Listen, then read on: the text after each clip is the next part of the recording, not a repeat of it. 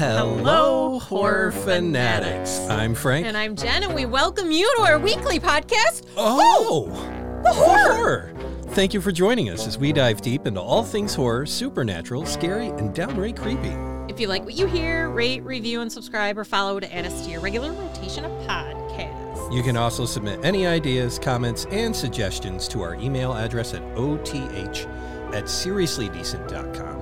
And you can go to our website, ohthehorrorpodcast.com. Catch the whole back catalog, seasons 1, 2, catch up on 3, connect to our Instagram and Facebook presence. Yep. Bios, if you want to read about that again. Yeah. Or if you're for the first time, you want to say, hey, who do these people look like? And then you're going to be like, oh my God, I love the creative director. Yeah. And then you're going to forget we even exist on the whole thing. Pretty much. Big day for the creative director. Yes. Big week for the creative director. Well, he had a big Thursday. Thursday, yes. He decided to roll into whatever that was. Piss, carcass, something. It was the worst smelling thing he could find. And it was terrible. Oh, and the joy on his face. Oh, he was so proud of himself. He got angry at me, like, no. Stop it. No. Leave me alone. This is what I'm choosing this path. And then he didn't realize what that meant after that. No, he did not. Boy, he blew the van apart. Oh, the stink. yeah. Just through the house. I got sensitive nose to begin with. Yeah. So, yeah, it was a rough stretch. So we tried all the cool stuff. We tried all the things. Yep. Nothing worked. Well, my coworker gave me a good tip. We didn't try that out yet. We did not. We got that in the bag for next time. And there will be a next time. There will be a next time, because if you have a dog and there's something stinky, your dog's going to roll in it. You're going to be like, I'm taking this home with me. I'm taking this with me. Yeah. Yeah.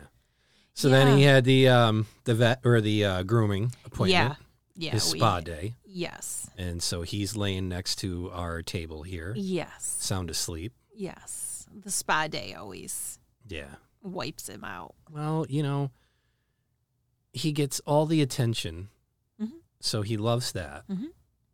And then, of course, they're poking, prodding, and he's got to stand for all that time. Yeah, he doesn't stand long. He's not a stander. No, he'll sit a good clip. Oh yeah, yeah. He'll do a sit. He'll do a real long sit. He will. But standing, nah. No, thank you. Nope. So, yeah, that's how it goes. Mm-hmm.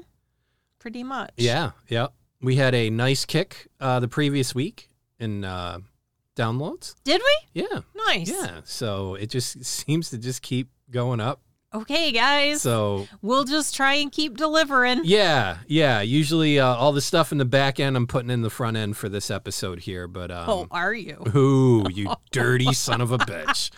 You said that right out loud. Yeah, I did.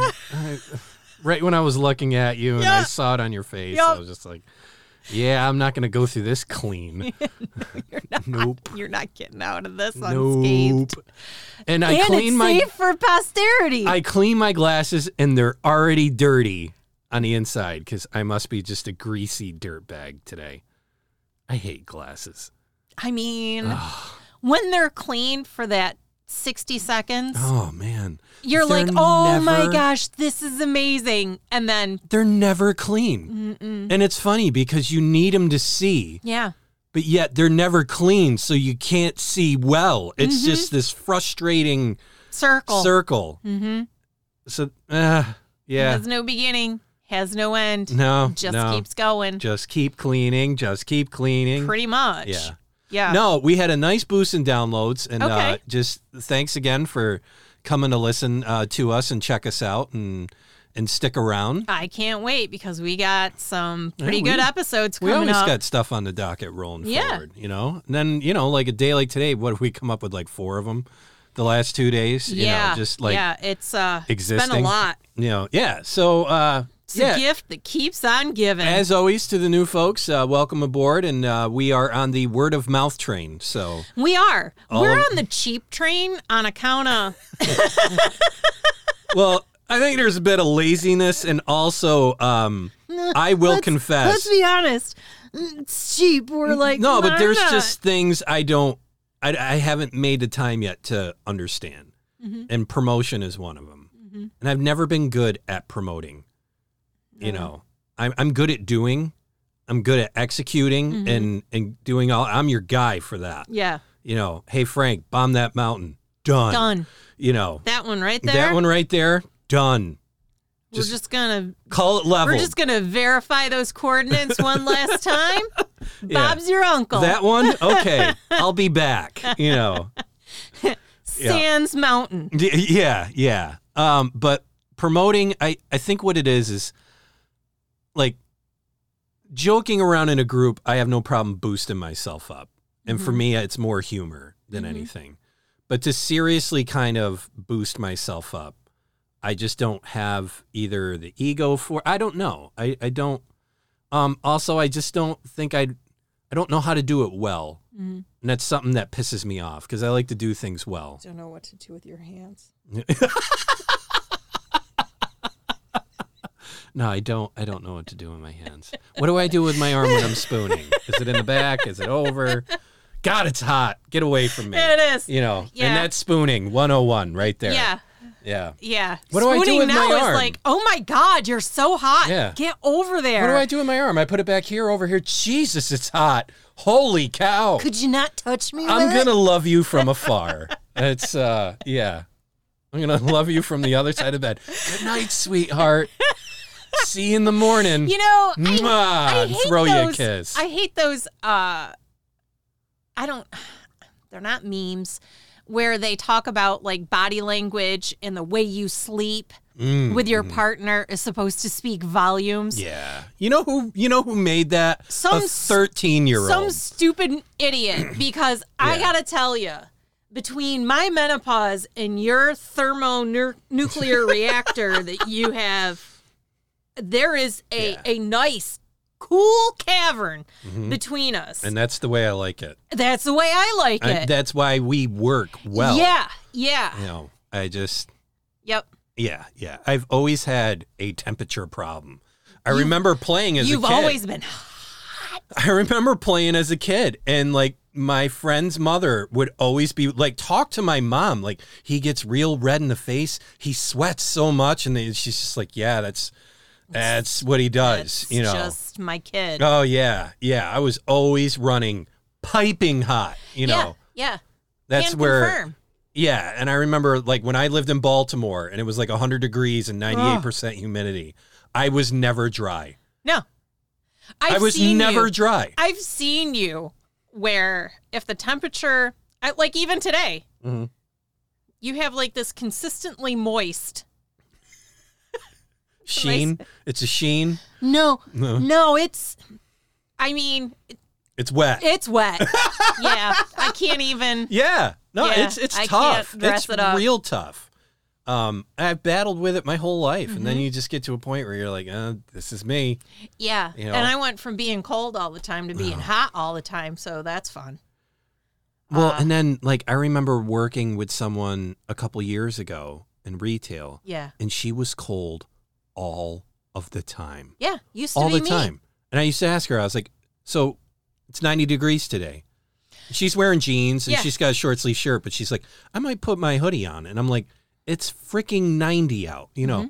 Yeah, but this is like where I can get away with a t-shirt, you know? And then, so like winter, I was like, so are you just cold the whole time? And she's like, yeah. Yeah. I'm cold from... Do you remember when we first got together Yeah. and I would touch you and it'd Yeah. almost be like... tss. Yeah, like ice cubes. Yeah. Yeah. Yeah. That's when I used to joke. I used to joke that we would go through our colonial period of our relationship because you'd have like 4 layers on.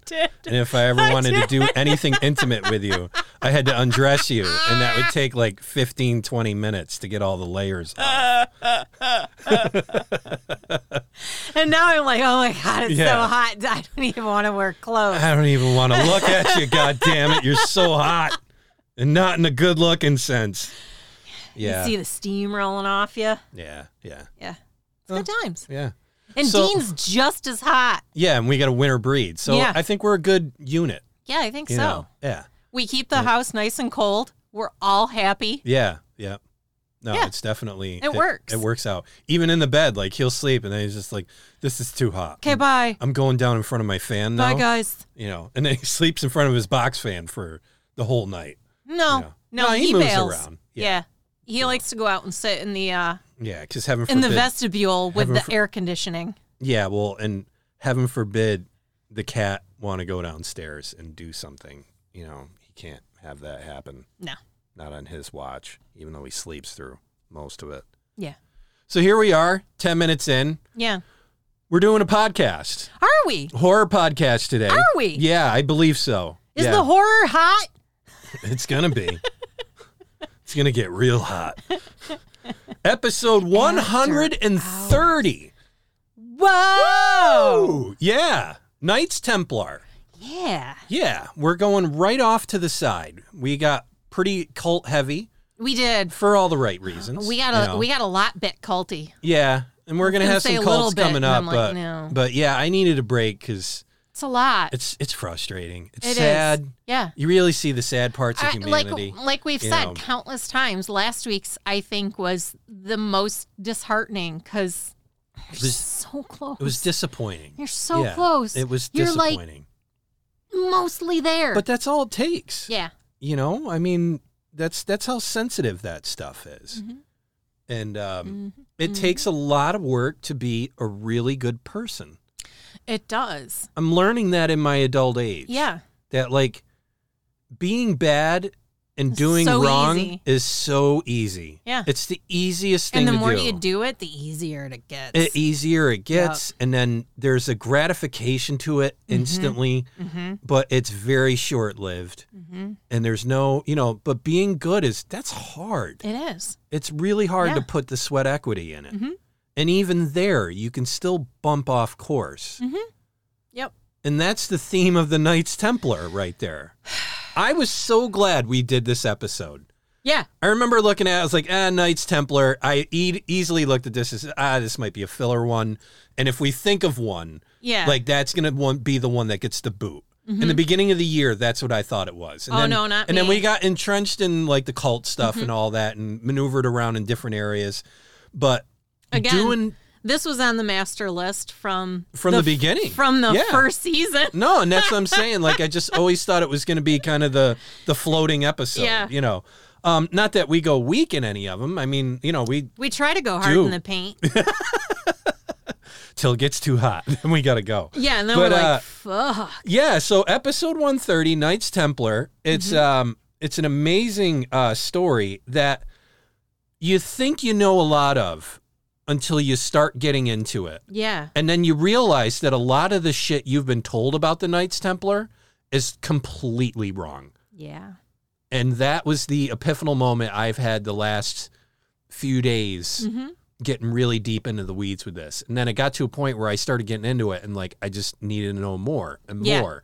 And I was doing the comforter at the laundromat and I got my phone. I'm just like glued and I'm looking at all my sources and all that. So my sources, I started out with, I do this with every episode. We were talking about it on our walk. I always pull up Wiki just to look. Give me the bones. I call it the Stinkopedia. It really generally is. I don't like to give Wikipedia a lot of credit. Right. And the reason I'm going through this kind of winded explanation for it is actually the Wiki for Knights Templar is really interesting and really good. So I'll give Wiki its credit where credit's due, and that was good. Give them a golf clap. light golf clap. A thumbs up. Good job on doing what you're supposed to be doing. This is what they're all supposed to be. This is what they're supposed to be like, all of them. Yes. So then I did livescience.com. I did catholic.com. I did cambridge.org because they actually had a book, The Knights Templar, and they had some summary information on it. It was nice. brickmasons.com, templarstoday.us, and my last one, newadvent.org. I was everywhere. Yeah. I nerded out on this. I have 3. Okay. Is it? Britannica! Oh, yeah, there it is. Woo! It's been a break. Worldhistory.org. Nice. And The Conversation. Mm. Yeah. Was it good conversation? It's The Knights Templars, still loved by conspiracy theorists 900 years later. Really? Yeah. Whoa. Yeah. Speaking of good conversation, you ready to have some? Sure, why not? Yeah. Do you want to kick this off? Do you want me to kick this off? I would, actually. All right. And because you're a baby, I kind of went in chronological order. Oh, my there goodness. There are some time jumps, but we do go back. Hey, I don't mind the time jumps. It's just in the beginning, talk about the beginning. That's where my... All right. That's the where, Templar... That's where my gears get grinded. Also called the Knight Templar, member of the Poor Knights of Christ and of the Temple of Solomon. It's a religious military order of knighthood established at the time of the Crusades that became a model and inspiration for other military orders. Originally founded to protect Christian pilgrims to the Holy Land, the order assumed greater military duties during the 12th century. Its prominence and growing wealth, however, provoked opposition from rival orders falsely accused of blasphemy and blamed for Crusader failures in the Holy Land. The order was destroyed by King Philip IV of France. Short-lived, the whole thing. This is something that when I first learned, I was like, oh, this is just this long, giant thing that has gone on in the secret. Nope. Secret this and secret that. Nope. You know, I was all ready to get into that juice, and then they're like, it was 200 years they were active. And I was just like, really? 200 years, you know, but they really had an interesting start. They did. So following the success of the First Crusade around 1095 to 1099, a number of Crusader states were established in the Holy Land, but these kingdoms lacked the necessary military force to maintain more than a tenuous hold over their territories. Most Crusaders returned home after fulfilling their vows, and Christian pilgrims to Jerusalem suffered attacks from Muslim raiders. Pitying the plight of these Christians, 8 or 9 French knights, led by Hugh de Payens, vowed in late 1119 or early 1120 to devote themselves to the pilgrims' protection and to form a religious community for that purpose. So, quick pause. What was happening is you had the Holy Land, where everybody was kind of congregated around, and then you had the pilgrims that were coming from outskirt areas and far areas. To go and visit. And in their pilgrimage over there to visit the Holy Land and go deeper into their faith, they were getting attacked by raiders, just these bandits, basically, because there was no law in between these towns. And that's, I think, something that people have lost a lot of touch with now that was different then from what there is now. There's kind of law blanketed all the way around. There's no pockets of no law. Right. There might be some crappy law, and there might be some really shitty law. Right. But there's a semblance of law where you can call for help and like a state trooper. I'm just saying in the States. Yeah. You know, that can happen. But then it was different. It was only in the communities, in the cities, in the towns. In between, it was winner take all. Yeah, pretty much. You know, so you Remember, we discussed this. That's why Vlad Dracul did what he did. Yeah. Because you had to present some sort of show of force in order to maintain your power. And it's funny you mentioned that because we did, Vlad. Weird, right? Yeah. We Season did. 1, if you want to learn about Vlad. Yep. Yeah. He was an OG. The first, 10 episodes, somewhere Something like through that. there. I'll look it up Something like later. that. Plug it at the end. Yeah. So Baldwin II, King of Jerusalem, actually gave them quarters in a wing of the royal palace in the area of the former Temple of Solomon, and from this they derived their name. Skilled with the lance, sword, and crossbow, and well-armored, the Knights Templar and other military orders were the best trained and equipped of any members of a Crusader army.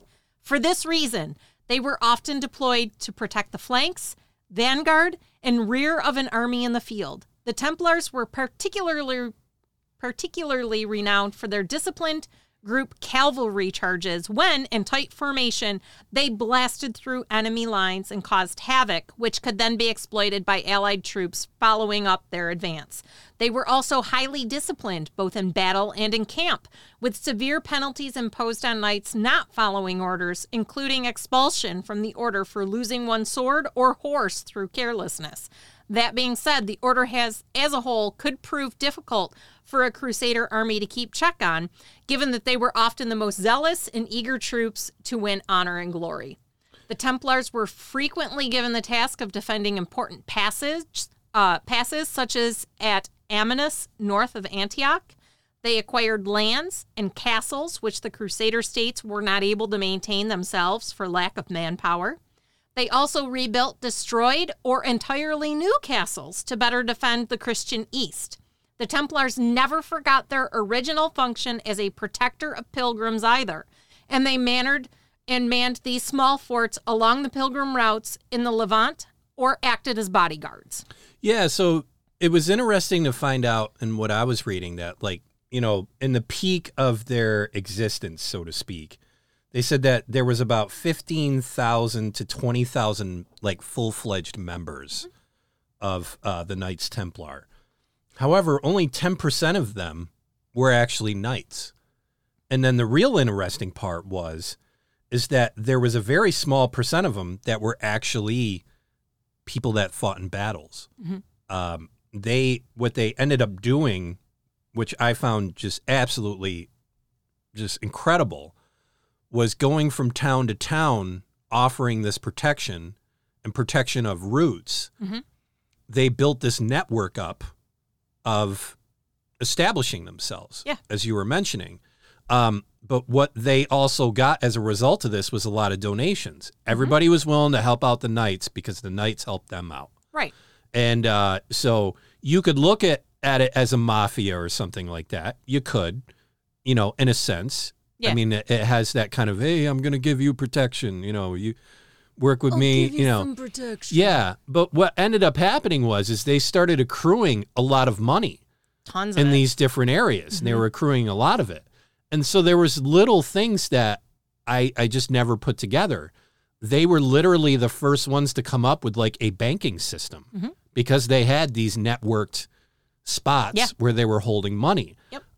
Also, what I found fascinating was in between the towns, not just the physical presence of them being around to protect, a lot of it was, say, transporting money back and forth. That was a big problem. So they came up with this ingenious idea of writing down an amount of money on a piece of paper, and that was as good as money. And they would transfer that back and forth. Mm-hmm. So it was this kind of, not maybe like a series of IOUs and things, but this became like the inception of checks and how checks are used. Mm-hmm. And so there would be this ledger at where the spots of where the money was, and you could come and show this piece of paper, and this piece of paper would show that there was a transaction of this. We've got this service we provided, and it was paid this much, so that money would go into the ledger under your name and so forth. And I think like back at that time in the 1100s, that was huge. That's incredible. Yeah. You know, so it's not just now a city, it becomes this big group, and they, in a sense, the wording I read somewhere is like, they became literally like the first multinational corporation, basically. Yeah. In so many words, you know, because they were an entity of many things, of many people. And everybody liked it because everybody seemed to be winning on the whole thing. Right. You know, people would get protection. People felt safe. They could transport money back and forth between towns or themselves. And they had this protection. And even with the wars, I mean, you want to read some of the like most epic battles. That's what I was getting into. Yeah, go for it. Although involved in many successes, such as the Siege of Acre in 1189 to 1191, Damietta in 1218 to 1219, and Constantinople in 1204, there were some major defeats along the way, and such was their martial reputation. The Templars could usually expect to be executed if ever captured. At the Battle of La Foube in Gaza in October of 1244, an Ayyubid army defeated a large Latin army, and 300 Templar knights were killed. 230 captured Templar knights were beheaded after the Battle of Hattin in 1187, won by the army of Saladin, Sultan of Egypt and Syria. Around 1174 to 1193 was when the Sultan lived. More important members of the order, as was typical of the period, were offered up for ransom. The Templar castle at Gaza had to be given up in order to gain release of the captured master after the same battle. Another heavy defeat came at 1250, the Battle of Montserrat in Egypt during the Seventh Crusade, 1248 to 1254. The vast network of convents, though, always seemed able to replenish any losses in resources and manpowers. So although the Templars were going to backtrack a little. Yeah. Although the Templars were opposed by those who rejected the idea of a religious military order and later by those who criticized their wealth and influence, they were supported by many secular and religious leaders. So beginning in 1127, Hugh undertook a tour of Europe and as well received by many nobles who made significant donations to the knights, the Templars obtained further sanction at the Council of Troyes in 1128, which may have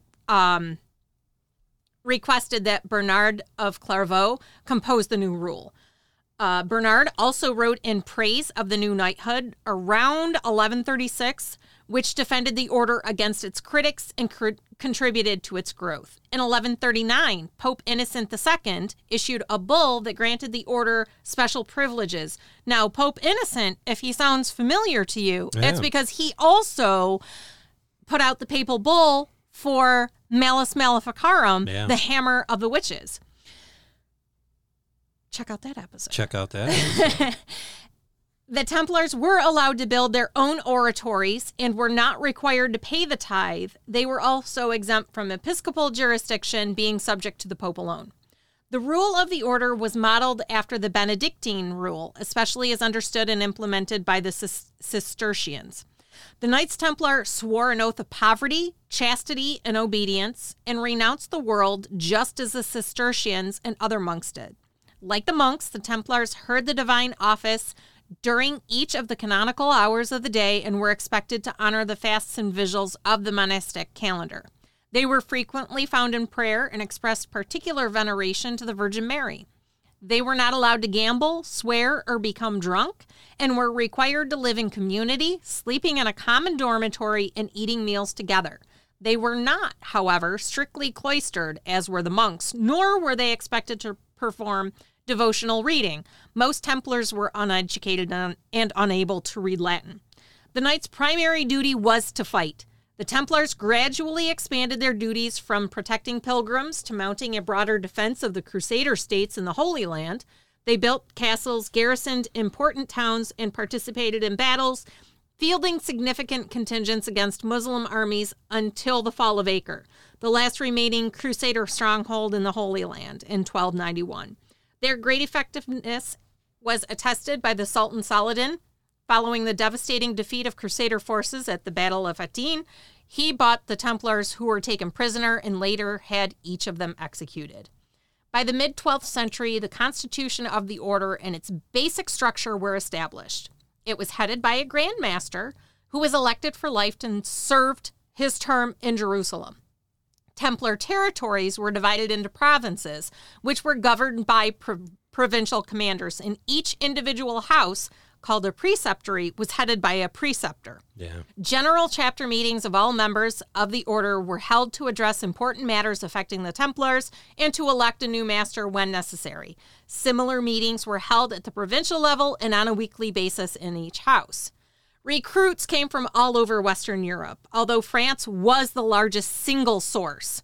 They were motivated by a sense of religious duty to defend Christians everywhere, but especially the Holy Land and its sacred sites, as a penance for sins committed, as a means to guarantee entry into heaven, or more earthly reasons such as a search for adventure, personal gain, social promotion, or simply a regular income and decent meals. So this is like the dance around Christianity and violence, so to speak, because there's kind of these two sides of the street. You have the 10 Commandments where, they explicitly come out and prohibit murder. They're like, look, it's not good.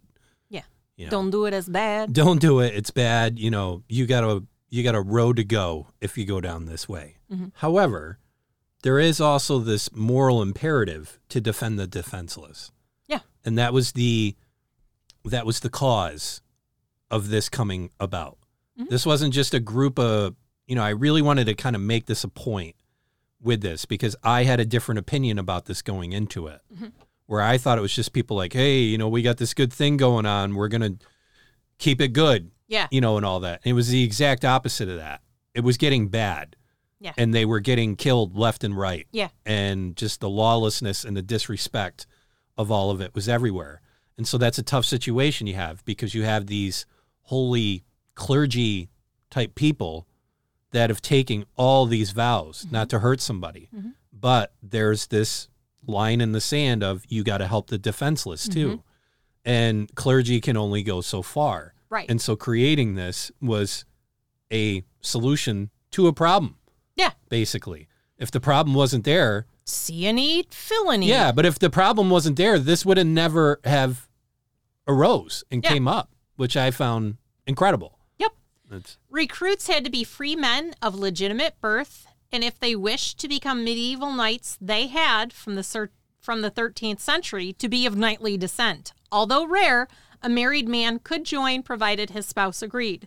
Many recruits were expected to make a significant donation on entering the order, and as debts were a no-no, the financial status of a recruit was certainly a consideration. Although some minors did join the order, sent by their parents, of course, in the hope of a useful military training for a younger son who would not inherit the family estate, most new recruits of the Templars were in their mid-20s. Sometimes recruits came late in life. An example is the great English knight, Sir William Marshall.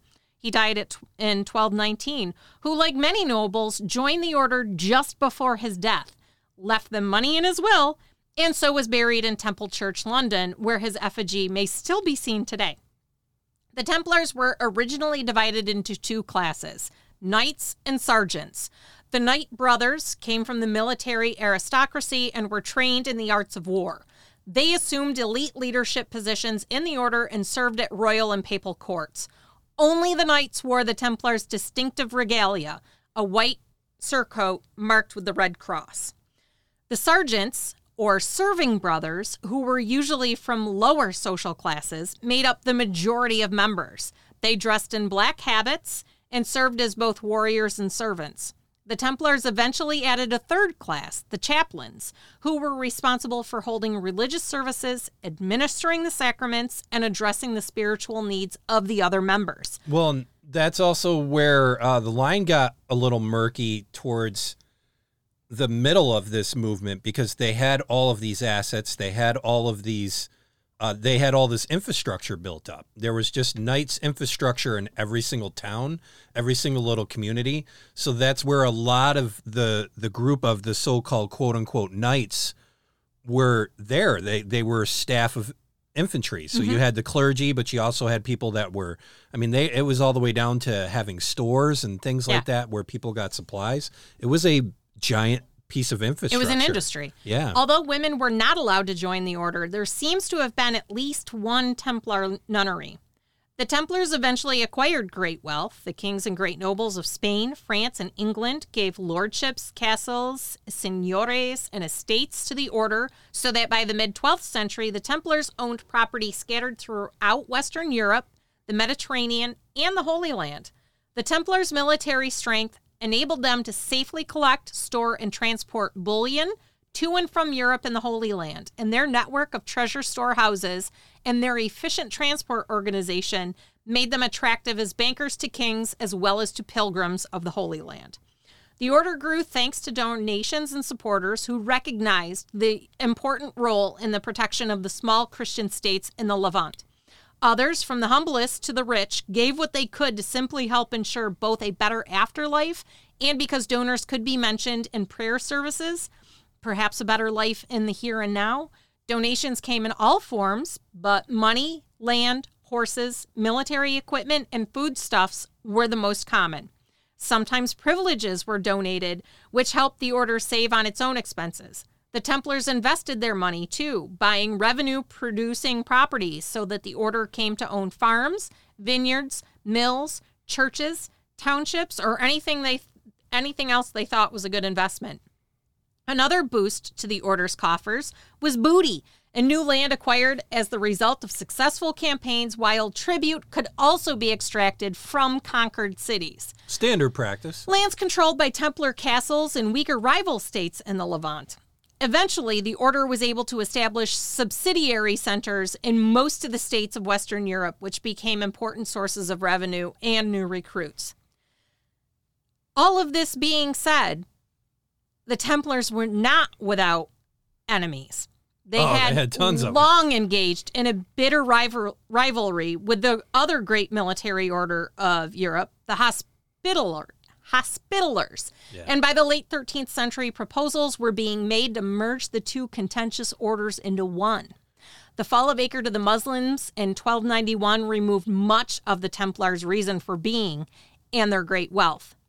Extensive landholdings in Europe and power inspired resentment toward them, although an ex-Templar had accused the order of blasphemy and immorality as early as 1304, though it's more likely 1305. It was only later, after Philip IV ordered the arrest on October 13, 1307, of every Templar in France and sequestered all the Templars' property in the country, that most of the people of Europe became aware of the extent of the alleged crimes of the order. Philip accused the Templars of heresy and immorality. Specific charges against them included idol worship of a bearded male head said to have great powers, we'll get to that later, worship of a cat, homosexuality, and numerous other errors of belief and practice. At the order's secret initiation rite, it was claimed the new member denied Christ 3 times, spat on the crucifix, and was kissed on the base of the spine, on the navel, and on the mouth by the knight presiding over the ceremony. The charges, now recognized to be without foundation, were calculated to stoke contemporary fears of heretics, witches, and demons, and were similar to allegations Philip had used against Pope Boniface VIII. Mm-hmm. The reasons why Philip sought to destroy the Templars are unclear. He may have genuinely feared their power and been motivated by his own piety to destroy a heretical group, or he may have simply seen an opportunity to seize their immense wealth, being chronically short of money himself. At any rate, Philip mercilessly pursued the order and had many of its members tortured to secure false confessions.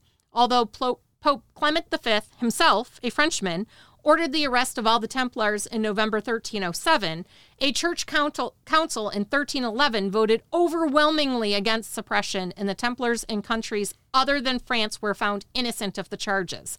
Clement, however, under strong pressure from Philip, suppressed the order on March 22, 1312. And the Templars' property throughout Europe was transferred to the Hospitallers and confiscated by secular rulers. Knights who confessed and were reconciled to the church were sent into retirement in the order's former houses or in monasteries, but those who failed to confess or who, quote-unquote, relapsed were put on trial. Among those judged guilty was the order's last Grand Master, Jacques de Molay. Brought before a commission established by the Pope, de Molay and other leaders were judged relapsed heretics and sentenced to life in prison. The master protested and repudiated his confession and was burned at the stake, the last victim of a highly unjust and opportunistic persecution. So by the end of the 13th century, many considered the military orders too independent for everyone's good, and an amalgamation of them into a single body was the best solution to make them more accountable to the church and individual states' rulers. So essentially, they're getting them under control. Then from around 1307, much more serious accusations against the Templars were circulated. It was said that they denied Christ as God, the crucifixion, and the cross. There were rumors that the initiation into the Brotherhood involved trampling, spitting, and urinating on a crucifix. These charges were made public, particularly by the government of France. The original or the ordinary clergy, too, were jealous of the order's rights, such as those of burial, a potentially lucrative sideline for any local church. The political and religious establishment were joining together with the aim of destroying the Templars, and the loss of Crusader states in Levant in 1291 may have been a trigger for all this, although many would still have thought it possible to regain them, and for that the military orders were needed. So at the time of its destruction, the order was an important institution in both Europe and the Holy Land, and already an object of myth and legend. The Templars were associated with the Grail legend, and were identified as defenders of the Grail Castle through the remainder of the Middle Ages.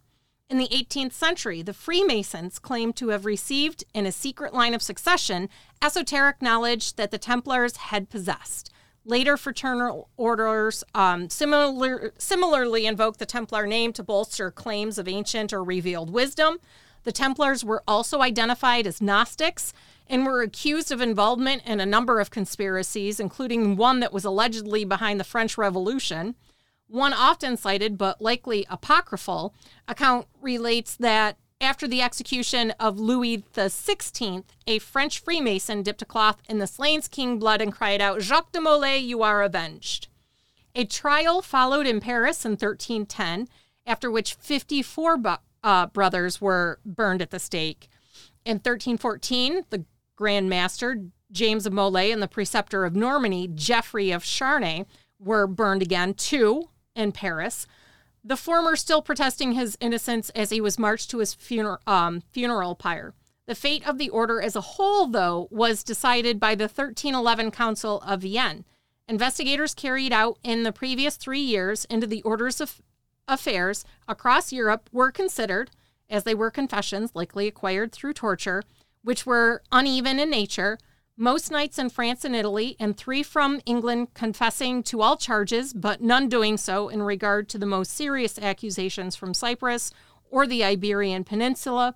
A group of knights called to hear their defense were, in the event, not called, and when Philip arrived at the council, the Pope officially declared the order terminated on April 3rd, 1312, although the reason was for the damaging loss of its reputation rather than any verdict of guilt.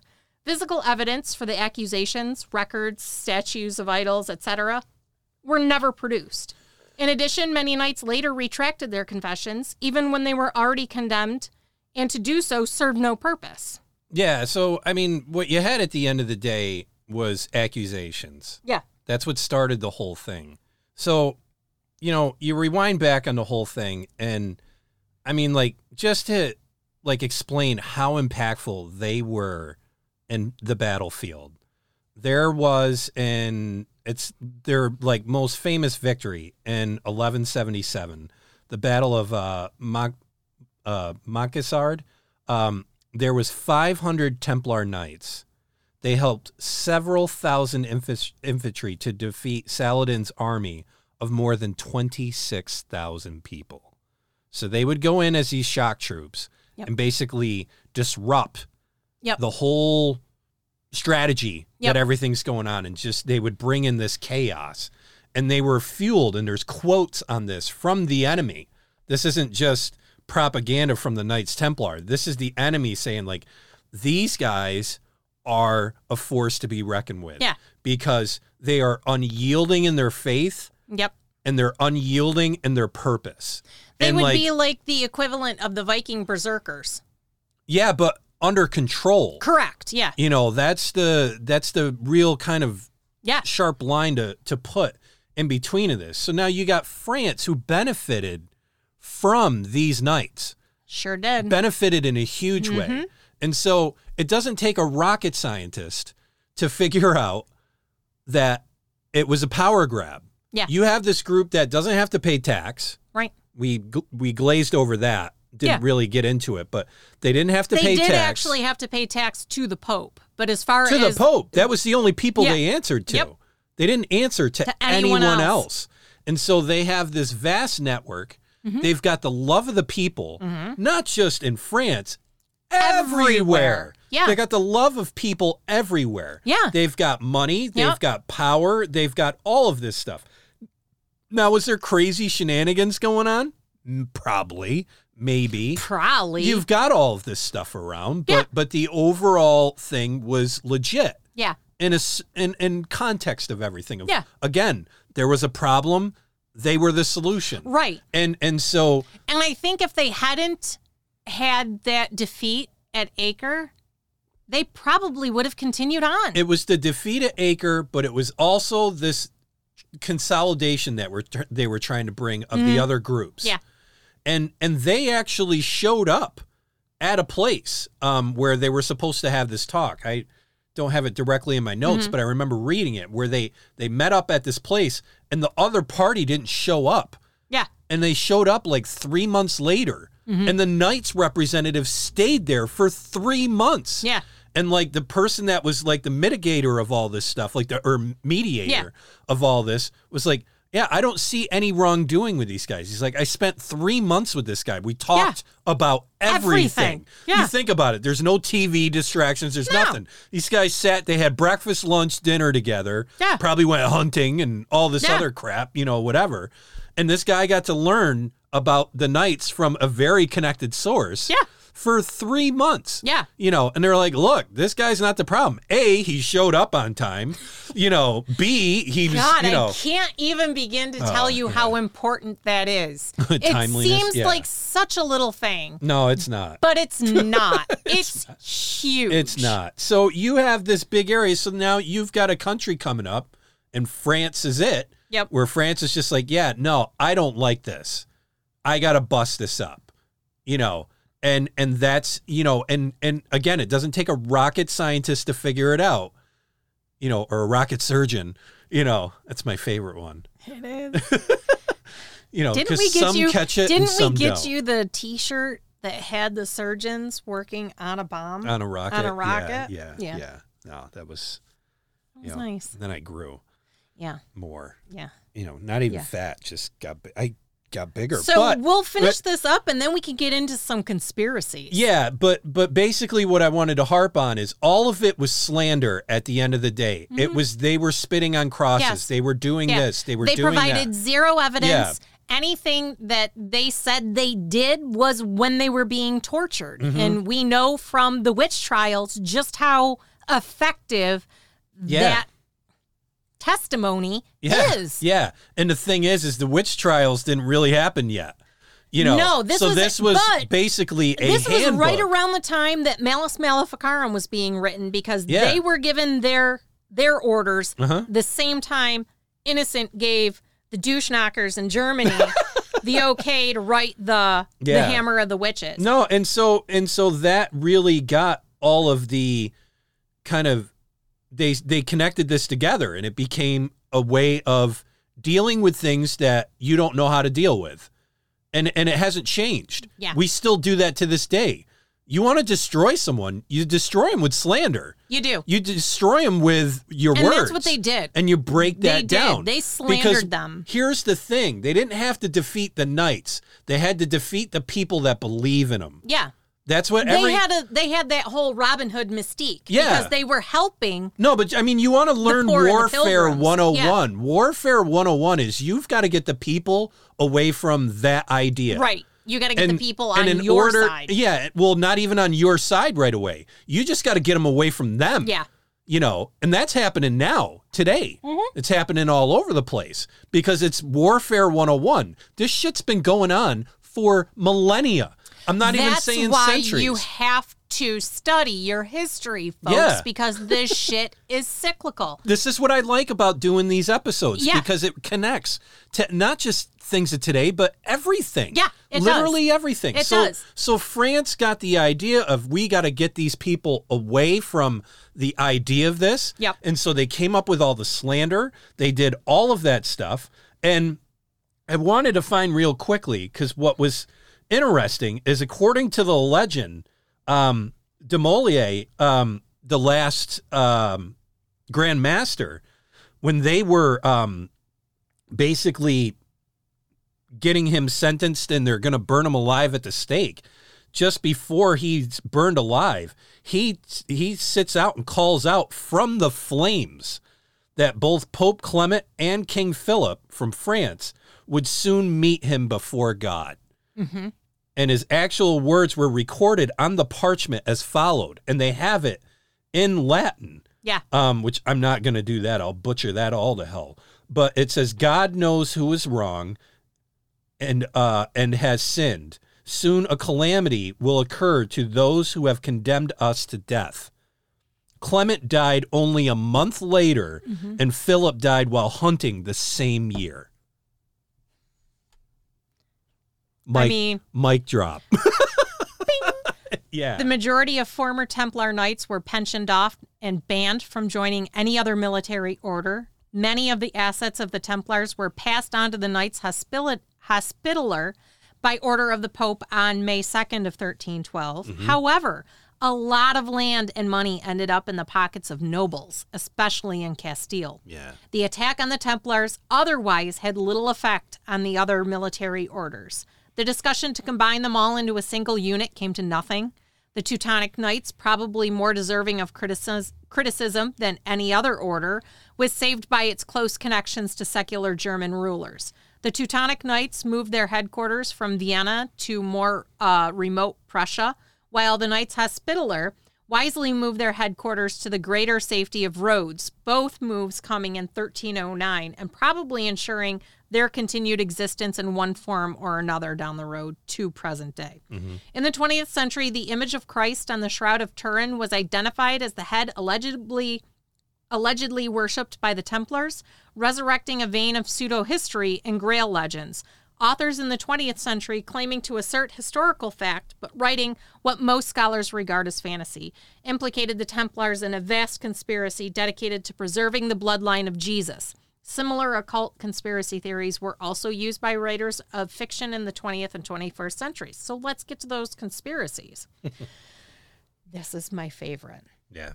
The French king, Philip IV, was in debt to the Templar order.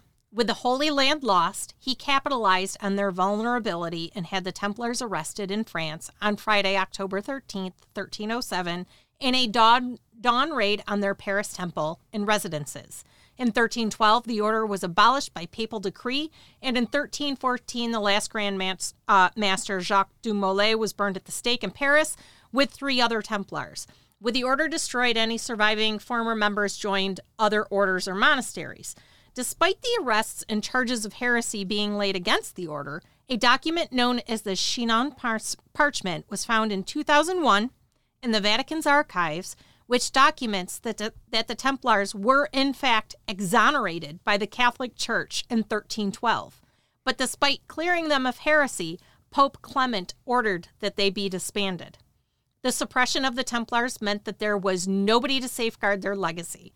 Since then, the order has been appropriated by other organizations, most notably as ancestors to the Masonic Order in the 18th century, and more recently by right-wing extremist groups such as the Knights Templar UK and mass-murdering terrorist Anders Bering Breivik. The Knights Templar association with Freemasonry is not so much a myth as it was a marketing campaign by the 18th century Freemasons to appeal to the aristocracy. Historian Frank Sinello explained in his 2003 book, The Knights Templars, God's Warriors, the Devil's Bankers, and initially it was Andrew Ramsay, a senior French Freemason of the era, who first made the link between the Freemasons and the Crusader Knights. But he originally claimed the Freemasons were descended from the crusading order of the Knight Hospitaller. Of course, the Hospitallers were still operational, unlike the Knight Templar, so Ramsay quickly changed his chain to the Templars, being the Freemasons' crusading ancestry. The Knights Templar had actually been mythologized in popular culture as early as the 13th century in the Grail epic Parzival by German knight and poet Wolfram von Eschenbach. In this Grail epic, the Knights Templar were included in the story as the guardians of the Grail.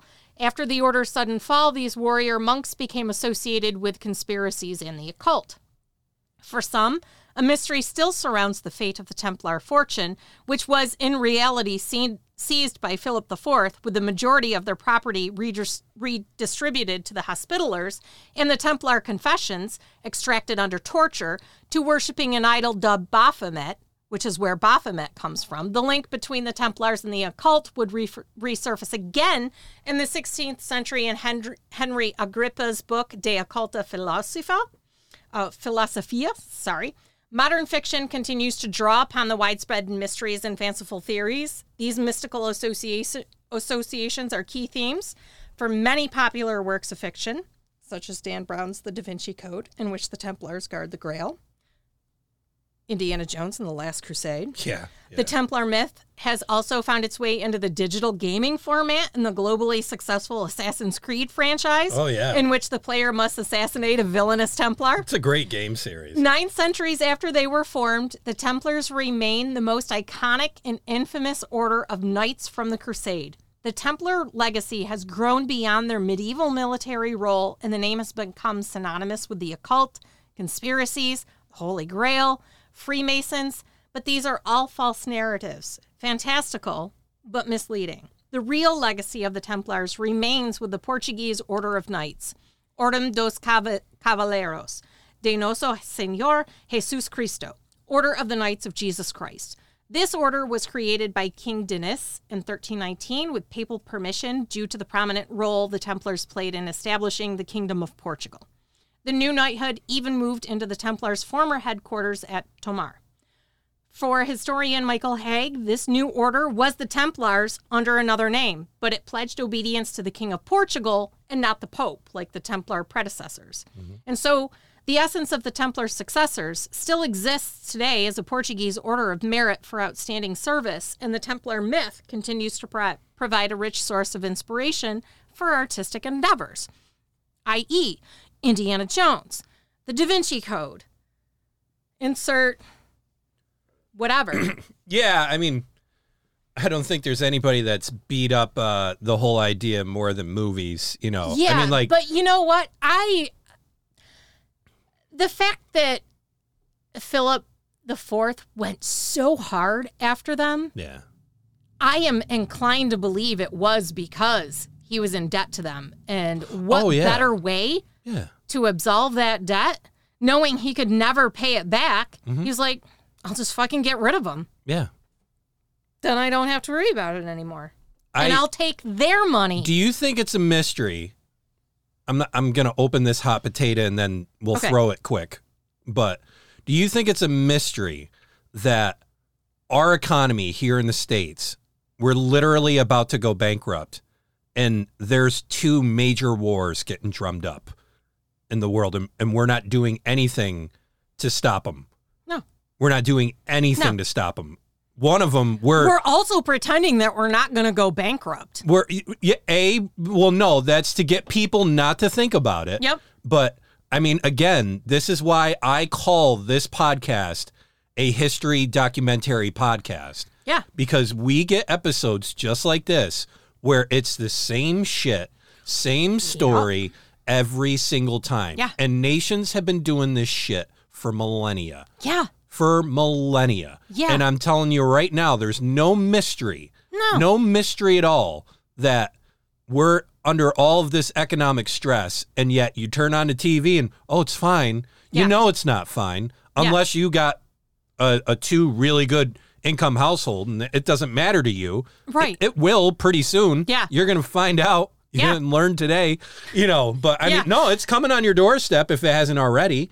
And the fact that there are places that are no longer using the dollar as their as trade, as the recognized form of currency. Yeah. Like it was pretty much the global. So that's a whole point. That's a whole part of the economy that's just disappeared. Yep. Whoosh. Yeah. In a snap of a finger. You know, Brazil buying whatever from the Saudis. Mm-hmm. No more dollar. Yeah. You know, Brazil buying things from China. No dollar. Yep. You know, all of that money that was getting circled around, it's gone. Yep. You know, and then you've got the Ukraine war where there's no end. No. Everybody's like, well, we're in this to the end. Okay, what's the end, smarty pants? Yeah. What is it? What's the end? Why do we care? Who's the winner? How does it win? What's the criteria for win? None of these dumb morons have gotten on TV and laid that blueprint out. No. I mean, at least lie to us and say, well, we get to this point. Promise it's over. Wink, wink. They're not even doing that. No. You know, and now you've got China going with Taiwan where they're saying, it's a matter of time where China's just going to go. They're saying like within a year, you know, like the next 365 days. China's going to make the move. And what the fuck are we going to do? You know, now if we get into the war, that's how debt gets abolished. That's how debt gets tossed around. Yep. And I'm not surprised by it because of all this stuff that we read into. It's the same story every single time. It is. You know, and it just, but yet, you know, go ahead. Watch Dan Brown's Da Vinci Code. Don't even read the book. Just watch it. Yeah. And you'll be an expert on all this stuff. Wink, wink. Nod, bullshit, nod. bullshit. Yeah. You know, and that's the part that pissed me off reading about the Knights Templar on this, is how wrong even I got it. Yeah. And usually I'm someone that'll pursue a topic and go through with it and all that stuff. But you realize your corruption of movies is insane. It is. Because it's just everywhere, and you get corrupted by it, and then you're friends, and you talk about it, and you do these deep dives on things, and now I look back, and it's like, I literally wasted hours debating on things that weren't even true. None of us were right. Right. You know, I mean, it's just... Because what we have to bear in mind, especially with movies and Hollywood, is most of Hollywood didn't graduate or just graduated high school. It's a fact. It really is. And I mean, this is what happens when you don't double check. But I get what they're doing. They're telling a fantastic story. It's the story. We talked about this in season 1 on so many topics of things and why things weren't captured correctly and why things were... Because it's the story to them. Right. That's all they care about is their story. Selling tickets, getting views, getting whatever. It's all about generating money so they can get the next project done. They can do the next big thing. That's all. So speaking of season 1... Yeah. Vlad the Impaler was episode 11. Yes. You were so close. Yeah. That one goes to 11. When was Malice Maleficarum? That was season 2. Mm-hmm. And where are you? I got it right here. Oh, I don't have the number of the episode. Right, hold on. No, that was also season 1. That was episode 42. That was over near Halloween. It was. It was right after our Salem Mass episode. All right, quick thing before we get any further. I was looking at all this as I waved my finger at you. You over there. You. We made an error on the schedule. We did? So the next episode that we have written down on our thing is for July. And we have one more episode before July. Okay. So we're not going to, listeners, we're not going to be able to tell you what next week's episode is because we have to put something in there. No, it's a full-fledged mistake. I've checked it 3 times since you were speaking. Right. Well, that being said, so I have a bunch of stuff right here. Yeah, there's a bunch of stuff. So we'll just let it go blank. We won't talk. You get a surprise. You get a surprise for the end of June. It'll be a Gefries episode. Yeah, it's a Gefries episode for the end of June. Okay. And then we can hype up July all crazy. But yeah, no, I was just looking at that, and I didn't want you to go in there because it's like it's not going to be July yet. So yeah, we due to our panicking and error. That's all right. I got a good one. Yeah, we got tons of them. I'm not worried about that. I just didn't want to blow July out, too early. But I'm pretty excited for July, though. July's good. Not even gonna lie. July's really good. He's a good. So, yeah, this is where history can get really boring. And what I'm hoping is that we're making it interesting. There's podcasts like us that maybe it can make it interesting. Yeah. Because you have to look at your history. You have to look at the history of the world and the reason why you have to look at everything. You can't just look at the good. You can't just look at the victories. Or you can't just ignore it all. You have to look at the defeats. You have to look at the bad things that happen. The reason being is because there were little clues that were there all along. And if you pay attention, because those clues, they repeat themselves too. Yeah.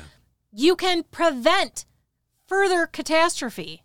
Well, and it gets me to the quote that those who refuse the past are condemned to repeat it. Yeah. And that's exactly what they're trying to do now. They're trying to whitewash our history, which you can't. Yeah. You can't undo the past.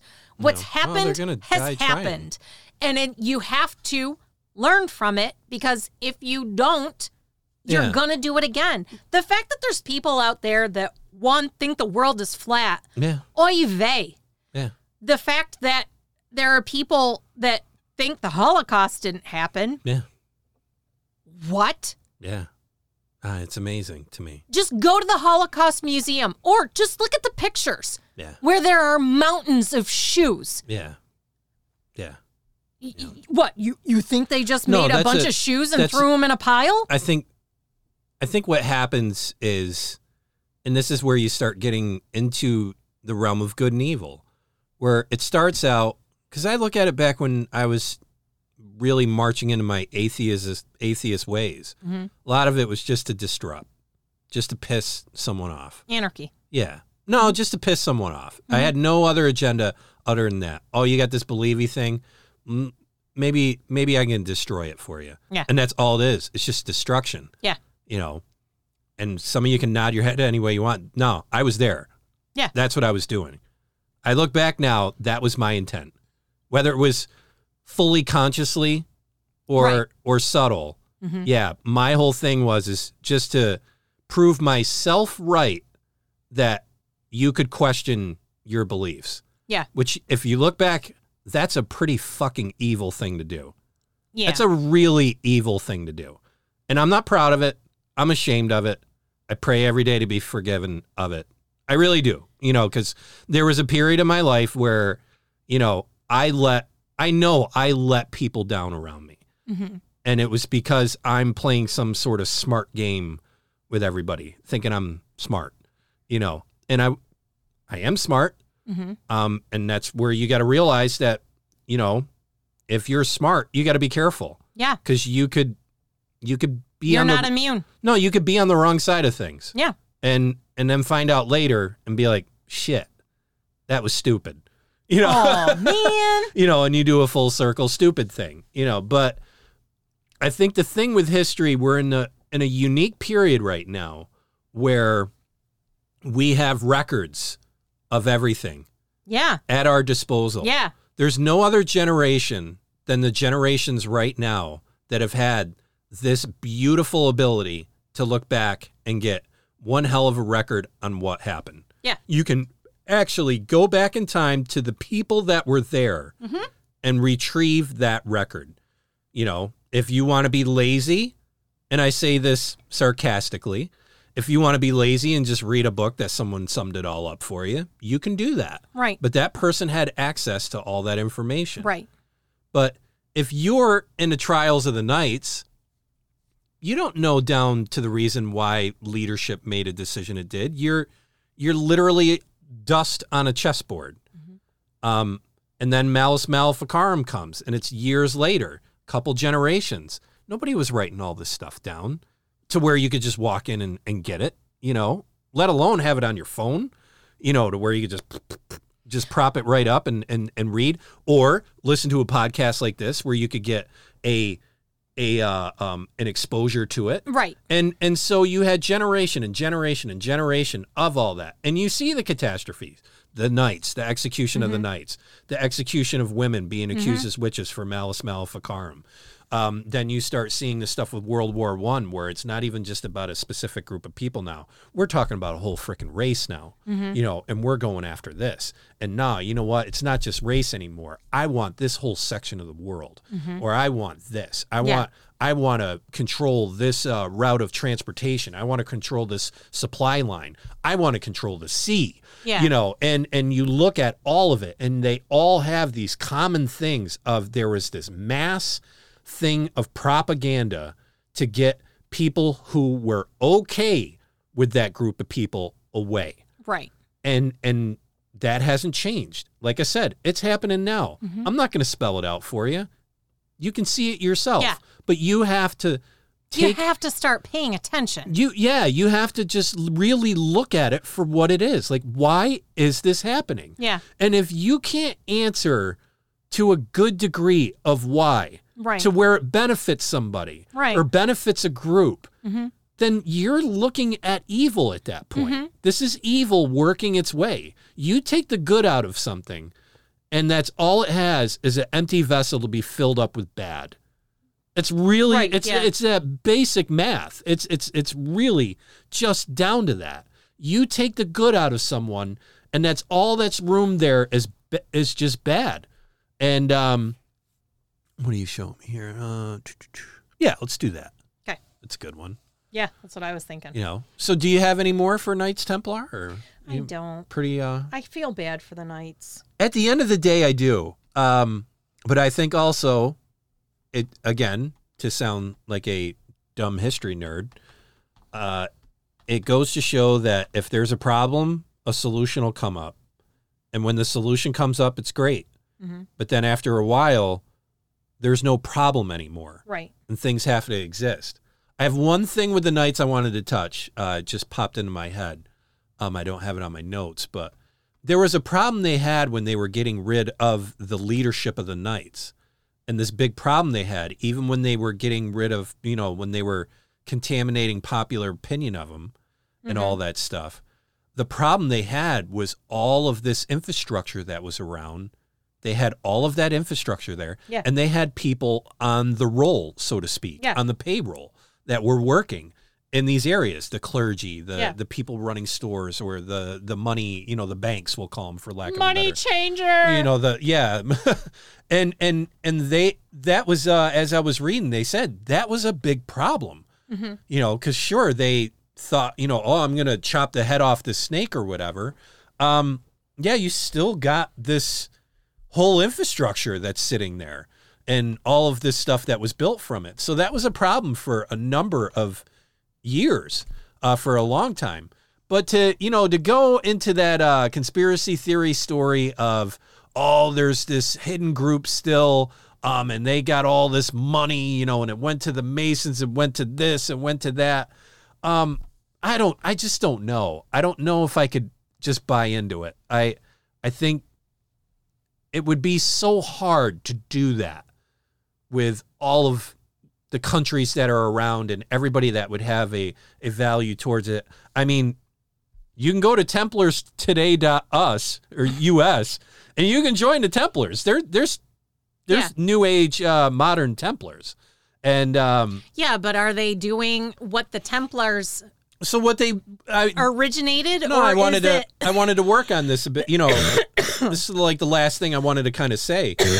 You can join them, and they do like recovering of churches, preservation of churches, and they have more stuff on the site with all that. But it's in Italy, France, USA, Germania, a number of places, and basically that's the position they have right now. Is just basically a restoration of the faith. Right. And at the end of the day, I got no problem with a group like that. Now, if you got some juicy information and would like to share it, I suggest you go to oth@seriouslydecent.com. Email us with at that address and send, attention, Frank. Check this shit out. Attention, Frank. Knights Templar shit. Or whatever. And I'd love to look at it and we can revisit it. We love doing that kind of stuff. So that's the end of the Templars. That's the Templars. So we do have an episode. We do have an episode on the fly here because that's how we roll at Oh the Horror. Because we're awesome. Yeah. What do we got? Demonic possession and exorcism. Yeah. Sit on that. Why not? It's perfect, actually. Yeah. That's why I was like, no, hold on. I has this. Yeah. No, and I've been knee deep in that stuff, and I'll be knee deep in it by the time I get around to it. It's just perfect. Yeah. The stars lined up. Been reading. The stars at night are big and bright, deep in the heart of Texas. Yeah. We're not in Texas. No, we're about as far away from Texas as you can get. No, you could be farther. I don't know. But we're a ways away. In every sense of the way, we're as far as you can get. But yeah, so we'll have that to look forward to. We do. No, it's a good topic because I've only been reading that for 2 years now. I know. As my constant rotation. So I know. I feel like I could do that episode right now. Probably. Without looking at it. We could just keep rolling. We'll have some juicy stuff. And if you're listening to this and you know of a great demonic possession story or some news, because we have an international audience. We do. So if you have something on your end that we would normally not have any exposure to, or you have a famous story or something like that, by all means, please share it with us. Share it. Yeah. No, it would be wonderful. And we'll share it. Look into it, and we'll put it on the episode. Yeah. Seeing how we're doing it all on the fly, What are we? Yeah. This are we? This whole thing's been on the fly. Is it really? Yeah. So thanks again, and we should have just called this "Seat of Your Pants." If you can rate, review, and follow our episodes, like Jen just politely asked for in the beginning episode. You know, we got to follow that up as well because they say it's some weird thing. You got to tell your listeners 7 times something if you want them to do something. And I'm just like, you know what? No, just you can listen to the show. Yeah. And honestly, at the end of the day, if you want us to get bigger, like we're talking about ways we to can work make with the show, algorithms to make the show better, then without hardly any effort on your part, rating and reviewing will get us into more people's ear holes, which ultimately at the end of the day is what we're after. Yeah, it'll show up. So like if you're on Apple, I'll just put a small technical detail here. If you're on Apple and you open podcasts and you're doing your listen next thing, you have your listen next on top, and then below it'll say podcasts that are like this. Yeah. See, that's where the rating and the reviewing comes into play, right? And the following. It puts us on that. If we're followed by more, if we're rated by more, and it puts us right on that lower line. So if somebody's listening to an episode of Vlad the Impaler, they'd be like, hey, you can check out these guys too. They also did an episode on Vlad the Impaler. Well, no, they'll just say, check this podcast out. They don't have like a specific episode on there. And that's the reason podcasters ask, can you please rate and review? And it's free. It doesn't cost you anything, which some people don't know that. Right. So, you know, there's a declaration there that it's free. It doesn't cost you anything. Just a couple minutes. You can just, we give us 5 stars and say, hey, love the podcast. That's it. It's great. It doesn't need to be a drawn out dissertation on thing. Just you can do probably the rate and the review if you just do something like, OMG, I heart this. No, I'm just saying it doesn't have to be. You can have it done in a minute. It doesn't have to be long. It could be done faster than what I just did to explain it. Right. But at the same token, I'd rather you tell 10 of your best friends about us. That too. If you're going to choose one or the other, I'd rather you tell 5 to 10 or post on your social media feed our link and say, hey, I love this podcast. Just sharing their name. Check it out, please. I would rather take that than the review and the following because numbers don't lie. Mm-hmm. And that's the problem is with social media, there's a lot of bots. There's a lot of crap. There's a lot of, inflating of reviews and things like that. Because I could go on Fiverr and I could spend $200 and I could have someone and their friends, their influencing group or their bots. Yeah, whatever. And inflate the reviews up. I could do that, but that wouldn't be genuine. No. And we are genuine. That's our bread and butter. It is. Yeah. So, rule number 1. No Ouija boards. Number I can't 2. believe we still have to say it. Number 2. No dolls. Number 3. No capes. No 4. Or 4. No 4. No 4. No 4. No blood rituals. Yeah. 5. No cults, satanic or otherwise. It's not a good idea. No, it's really not. Rule number 6.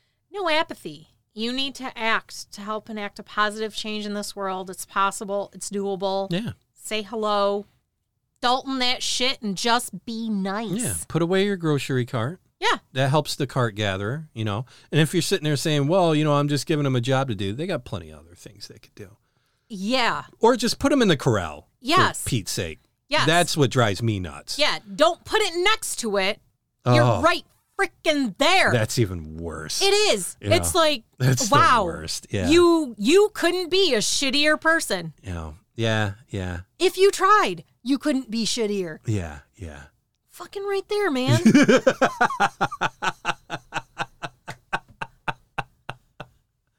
Yeah. And it could even just be something polite as just smiling at someone. Yeah. Smile and say hi. Wave. I read a social media post. You can't read. I try. If it's got pictures, I can put it together.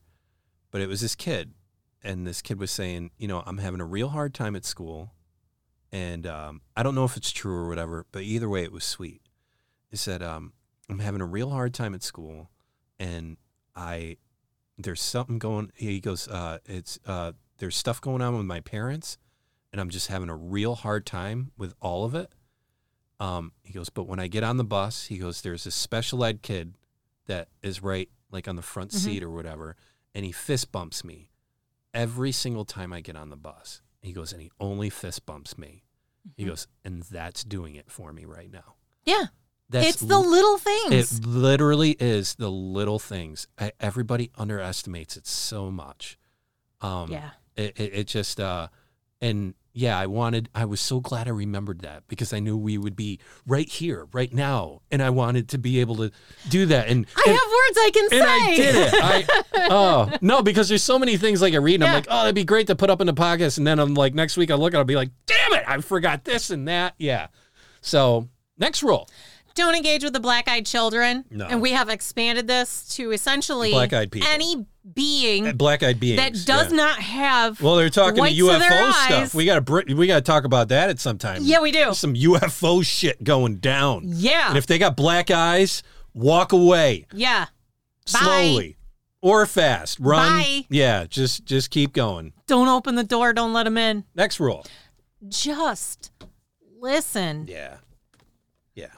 It's not that hard. I promise it's not. Listen to listen. Don't listen waiting to talk. I remember somebody told me that a long time ago, and I was like, I like that. And I've carried it with me a long time because I fall into the trap too, where I'm like, oh, I gotta mention something with myself about that. I have some way to engage with that, and I mean, like, it seems so little at the time that it doesn't really mean a lot, but then you find yourself that you could be not listening to someone. And, sometimes people, again, just got to vent and let things go. Yeah. You don't have to come up with a snazzy answer. You just be like, man, that sucks, man. Yeah. I'll pray for you. Yeah. Throw a little bit of apathy on it. At the end of the day, you want to talk about no apathy and you want to talk about something simple that you could do? Pray. Yeah. Just pray. Pray for things to get better. I remember I went golfing one time, and I was golfing with this cop, and he was talking about something, just stuff going on, a lot of stuff. I said, man, you got a pretty crazy life, you got a lot of stuff going on, I said, my prayers are with you. And he just turned, and he was just like, thank you. Yeah. He's like, I appreciate that. It's just a gesture that costs you nothing. Yeah. And again, you're just talking about time. And remember, to pray is to ask. That's where it came from, to ask. It wasn't always prayers. You asked. You asked this, you asked that. And then it turned to pray. Or prayer. Asking. Asking, prayer, asking. No one's listening right now. They checked out. They checked out. They checked out before the rules. They're like, oh my God. You know the rules. They're hitting the fast 10-second thing. Like, I already know. I got to get next to my next podcast. I got to listen to 3 podcasts today. So thank you so much for everything. We really love it. The boost and downloads, it's just amazing. And we really appreciate everything that you do to make us a priority in your day or your life. We're very grateful for it. Yep. And we just hope we can keep delivering the fun for you. Yeah. Or the information. Yep. Or whatever way you're satisfied. Yep. But no, thank you so much. And we hope you have a lovely day, a wonderful week. And for the love of God, make good choices. Take care.